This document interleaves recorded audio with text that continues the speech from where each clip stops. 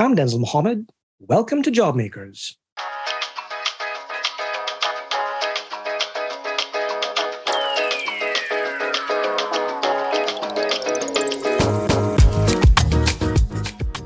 One of the primary reasons immigrants flee to the United States, historically and today, is war, instability, the inability to see a future in your own land.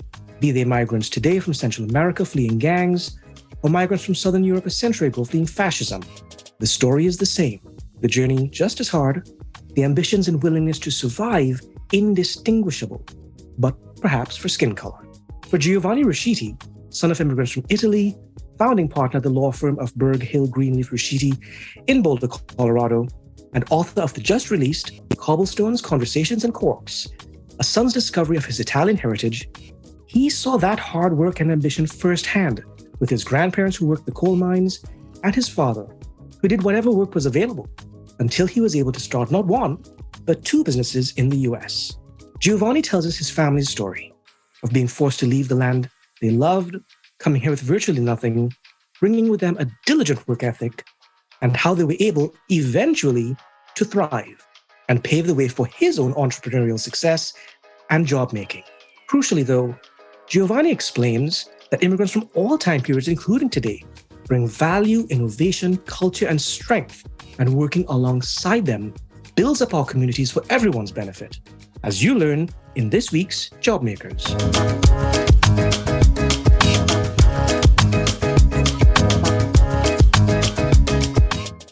Giovanni Ruscitti, descendant of Italian immigrants, founding partner of Berg, Hill, Greenleaf, Ruscitti, LLP law firm in Boulder, Colorado, and author of Cobblestones, Conversations, and Corks, a son's discovery of his Italian heritage.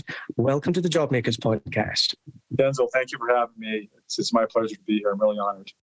It's a beautiful book with beautiful pictures. Why did you want to write this book? What was important for you to tell and why? Great question. You know, my father passed away in 2019, and my dad lived this pretty remarkable life of the immigrant American dream story. He was the guy who came here with literally the shirt on his back at 21 with no education and retired at 62, very successful, however you define the word success. And he taught me a lot of things about hard work and entrepreneurism. But, you know, one of the things that he said right before he passed was he was a deeply, like a lot of immigrants, deeply proud person of his family, his heritage, how he got here, how he became who he was. And he said 2 weeks before he passed, you know, somebody should tell my story, our story. You should write a book. And, you know, Denzel, I'm a very busy attorney and arbitrator and mediator and managing partner in my law firm.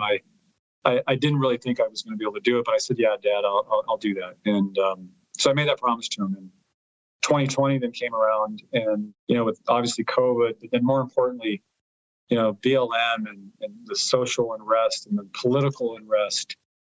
And then really a lot of the targeting towards immigrants that had started a few years before. I just felt compelled to sit down and just fulfill that promise. I had no intent to write a book, and I certainly had no intent to write a memoir. I just was going to honor my promise to my father.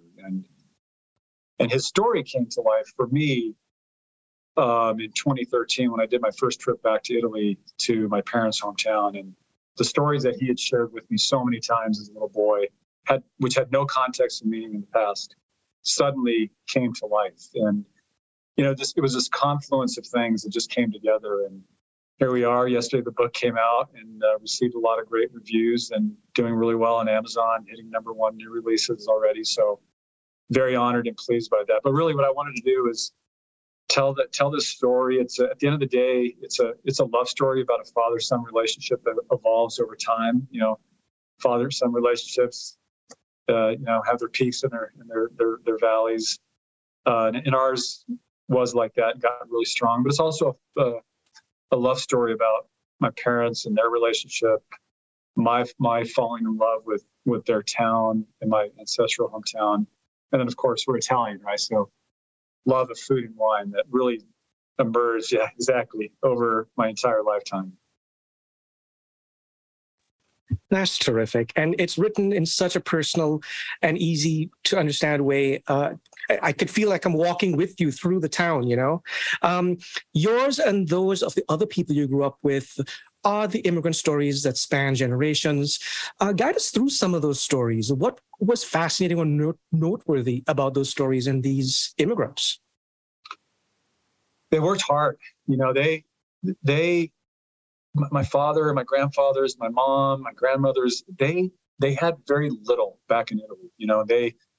They were poor by any definition before World War II. And then they lived through extreme poverty and misery. And, these were people who lived very simple, basic lives. And, they took that kind of work ethic with them to the United States after they left. But, for my family, it all started in 1943. When the Nazis invaded their central part of Italy, because what they were doing is they were trying to get themselves positioned for the Americans and Polish who were coming up through Sicily. And, my dad was 7, mom was 4, and they had to make a choice. The choice was fight and be killed or sent to prisoner of war camp, give in and be servants to the Nazi soldiers, or leave and abandon their homes and all their possessions. They chose the latter. They left, and they struggled for a long time. And family members, one at a time, started coming over. And, it's a traditional kind of story that you've heard many times. Somebody would come over, typically, one of the men, and get a job. And for my family, they worked in the coal mines in Colorado, and they would send money back. And one family member at a time would come over. And, my mom came in 54. She went back and married my dad in 57, and then he came over in 58. And like I told you before, he was truly the shirt on his back story. And so, but when they got here, they moved to a town where most of the people from Consano had moved to. So my first language growing up was not English, it was Italian. And so I spent a lot of time with all these old men doing things that none of my friends were doing. We were butchering goats and lamb. We were making wine and prosciutto. We were drying out sausage and making cheese. And, I didn't really get to have the same kind of upbringing that a lot of my friends had, which I kind of resented at the time, to be honest with you, because, you want to be out playing. But I spent all this amazing time with these great men and great, strong women. And it really framed who I became. But I didn't know it, right? You don't really appreciate those things until you're older. But my dad always said, hey, you can do it. If I was able to succeed, you can do it. And I was the first person in my family to go to college, and I got my MBA. Then I went to law school. My dad and I got very close in 2013 through this trip, and got to spend a lot of quality time together in another trip. And then just, talking about his upbringing. There's so many stories. And my dad was a storyteller. He would talk about, like the first part of the book talks about the road, it's called, and the winding road up to the town, which I'd heard about a million times. My dad told a story about how he was 10 or 11, and they would be cutting down wood. They didn't have any other resources. Their assets were the timber in the mountains. So they would cut down wood, take it down to a town named Sulmona, sell it for either food or they'd trade it for provisions that they needed or money. My dad would have a sandwich somewhere in town there, a little glass of wine because that's part of the culture. And then he would walk back. So it was 6 or 7 miles one way with all the wood, and then he'd walk back. And I heard that story, Denzel, so many times, right? But it came to life that day in June when I was doing that drive. And he was telling the story again. He's like, that's where we used to cut down the wood. And there's so many stories like that really defined him. And, I have a million more of who he was and my memories as a boy and his hard work and just the things that he used to do that were funny. He was charming, charismatic guy, but he was also a tough Italian machismo kind of guy. And so he had all those things coming together. And he knew how to negotiate. He knew how to do that. And he did. Some of what you're saying resonates with me because we hear these stories generation after generation. And it's not so dissimilar to families who are forced to flee, Guatemala or El Salvador because they face death or having to surrender to gangs and things like that. It's a similar story. it's very fascinating for me. The children of immigrants. I think the children of immigrants are just the most awesome people. They can straddle two cultures. They're multilingual, multicultural, and they do so much exponentially better than their parents did. What was it like for your parents when they first moved here? They came with very little. They came with no English skills. I imagine their priority was just to work and to try to find some stability, right? Yeah, totally. I mean, when my dad got here at 58, he had no education, so it was any job that he could get, and literally he took any job that he could get, and a lot of it was in very difficult kind of construction work. He did not want to be in the mining like my grandfathers were. He just did not want to work in a coal mine. But he was a custodian. He did lots of things like that. He would take any job. My mom also was working, and then my sisters were born, and I was born in '66. But one of the jobs that my dad had was he worked for a company where one of the things he got to do or had the opportunity to do, and I said got to do because that's the way he viewed it, was he got to work with the executives and clean out their suites. One of his tasks was being a custodian. So Denzel, what do you think he did? He took home the Wall Street Journal from their offices, and he learned how to read and write from reading the Wall Street Journal. So he was very entrepreneurial. And what he did was he went to my grandfather and my great uncles and said, hey, instead of us working for these other guys, helping them make all this money, why don't we form our own construction company? They're like, oh, Emilio, you know what you were talking about. We just got here. We barely speak the language. And my dad's like, no, we can do it. And so they started doing some of that. And later he and his brother formed a construction company. But he also learned how to buy and sell stock. He learned about real estate. And so he started working 2 or 3 jobs and amassing a lot of assets. And you mentioned learning how to negotiate. There's some great stories in the book that I tell that really framed me when I was a kid. So in the 70s, there was a department store in the town where I was from that was going out of business. And so it was like a Kmart. It wasn't Kmart. It was called Gibson's. And my dad and my uncle had this construction company.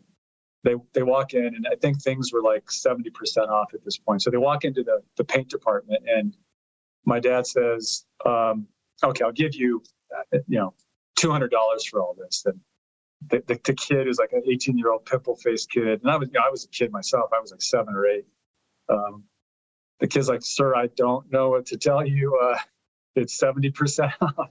And then my uncle kind of swoops in. I think they had this pre-planned. I didn't realize this until later. My uncle comes in and then offers another number. And then the kid goes back to his supervisor. Next thing you know, my dad and uncle bought thousands of cans of paint that they were going to use for their painting business, right?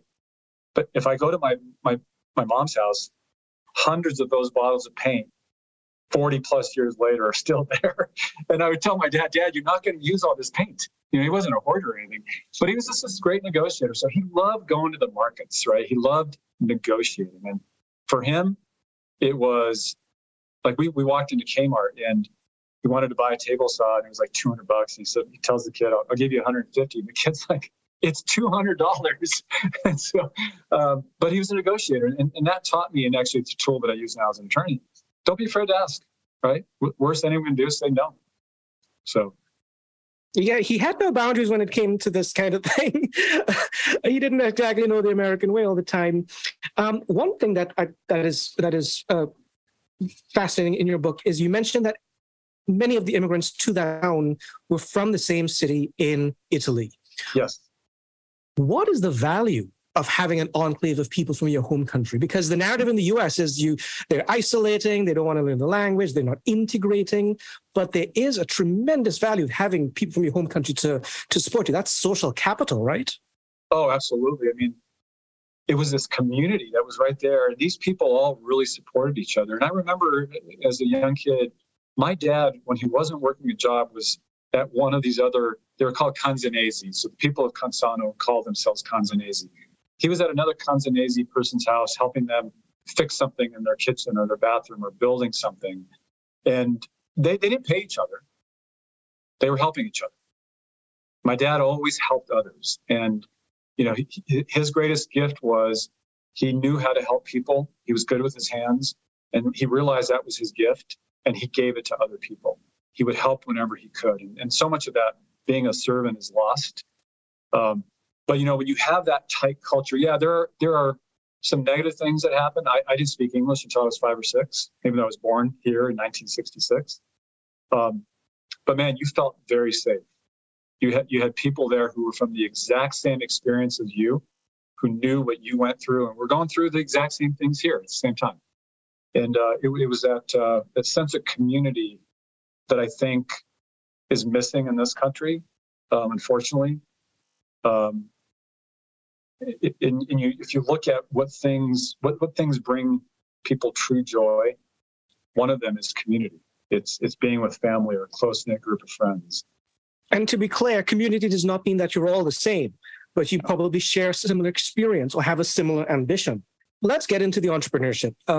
As you know, many immigrants start businesses in the U.S. Often it's their only option. What were some of the businesses started by the immigrants and their descendants around you? And do you see parallels with today's immigrants? Is today's story sort of similar to when you guys first came here?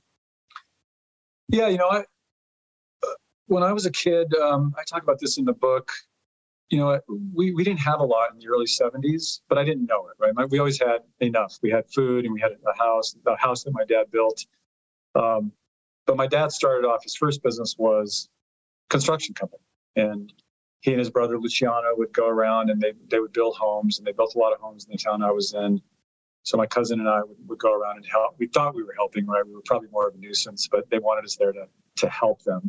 And they were very successful. And then, as I mentioned, he used his experience in the Wall Street to start buying real estate. So he started buying some rental properties, and he would take his experience as a construction worker to remodel these homes. So he was building new homes. He was not flipping the property. He was using them as rental property. He just viewed, and by the way, a lot of the people that he was renting to were immigrants, and he was helping them. The rent was very cheap, but he was building capital. One of the people who reviewed my book is Hernando de Soto, who's a famous economist who wrote The Mystery of Capital. And his whole view about giving people rights is through property, right? And my dad lived that, was he became empowered through property. Now, by the way, all this time, he had a full-time job or two. And he worked for a company that was about to go through an acquisition, and they wanted to move him through to West Virginia or Texas. And he said, no, his mom was still alive, his siblings were all around, and he said, no, I'm going to stay. And so he started over again. This was in the early 80s, and he started a grocery store. And no experience as a grocer, but my dad had the viewpoint that you can do it, which is what he told us all the time. And so then he became a grocer, and he never stopped building and being an entrepreneur and talking about negotiations. He would go to the local farm. I mean, this is truly local organic farms, not like what you see nowadays. He would go to the local farmers, say during corn season, and the guy would say, okay, well, we're selling a dozen corn for $1. And my dad said, okay, I'll buy the entire truckload. So he had this old beat up white Ford pickup for $100. And the guy would look at him and he would do it. And then we'd take the truck back, go in front of the store, park it there. And then he would sell so much corn. He did this with everything, right? But he was always an entrepreneur. He had that spirit, and nothing fazed him at all. Nothing. I mean, he could do anything. And so, he was immensely successful doing that. And it taught me a lot about taking risk, not risk in the sense of what a lot of people do nowadays, but betting on yourself and hard work. And that's the way I built my legal career. So let's get to your business now. You went on to found your own business, a law firm. From my experience, immigrant business owners don't usually want their children to go into business because they know how hard it is. But what has the experience been like for you? And did your experience with your father help you in any way? Completely. So I've been practicing law now almost 30 years. And in November 2001, me and the other founding partners of our firm, Berghill Green with Ruscitti, formed this firm. I was young. I was 35. I was leaving, a solid kind of job. And, I had 3 kids and told my wife, I said, hey, I think I'm going to go out and start a new law firm. And that was risky. And my dad had taught me that I could do it. I mean, that was his phrase, you can do it. And, he always preached about controlling your own destiny, making your own decisions, you being your own boss. And so we set out, there were 5 attorneys at the time. We were going to be a boutique construction real estate firm. Now we have almost 60 attorneys, offices in Boulder, Denver, Cheyenne, Irvine, San Diego. Truly a international practice. And definitely the teachings of my father I use every day. And when I'm mentoring young lawyers, some of the phrases that he used with me, I use with them. And no, I would not have the work ethic to do what I do without some of his early teachings. Obviously, very different work, what I do. But Denzel, the common theme is the ability, the being willing to work, the willingness to do what it takes to make something successful. And I got that from him. And the willingness to accept risk. Risk is part of the deal. I often say the act of migrating is itself an entrepreneurial act. And that's part of the reason why immigrants are twice as likely to start businesses here in the U.S. They are job makers, not job takers. Exactly. You can do it, and you did.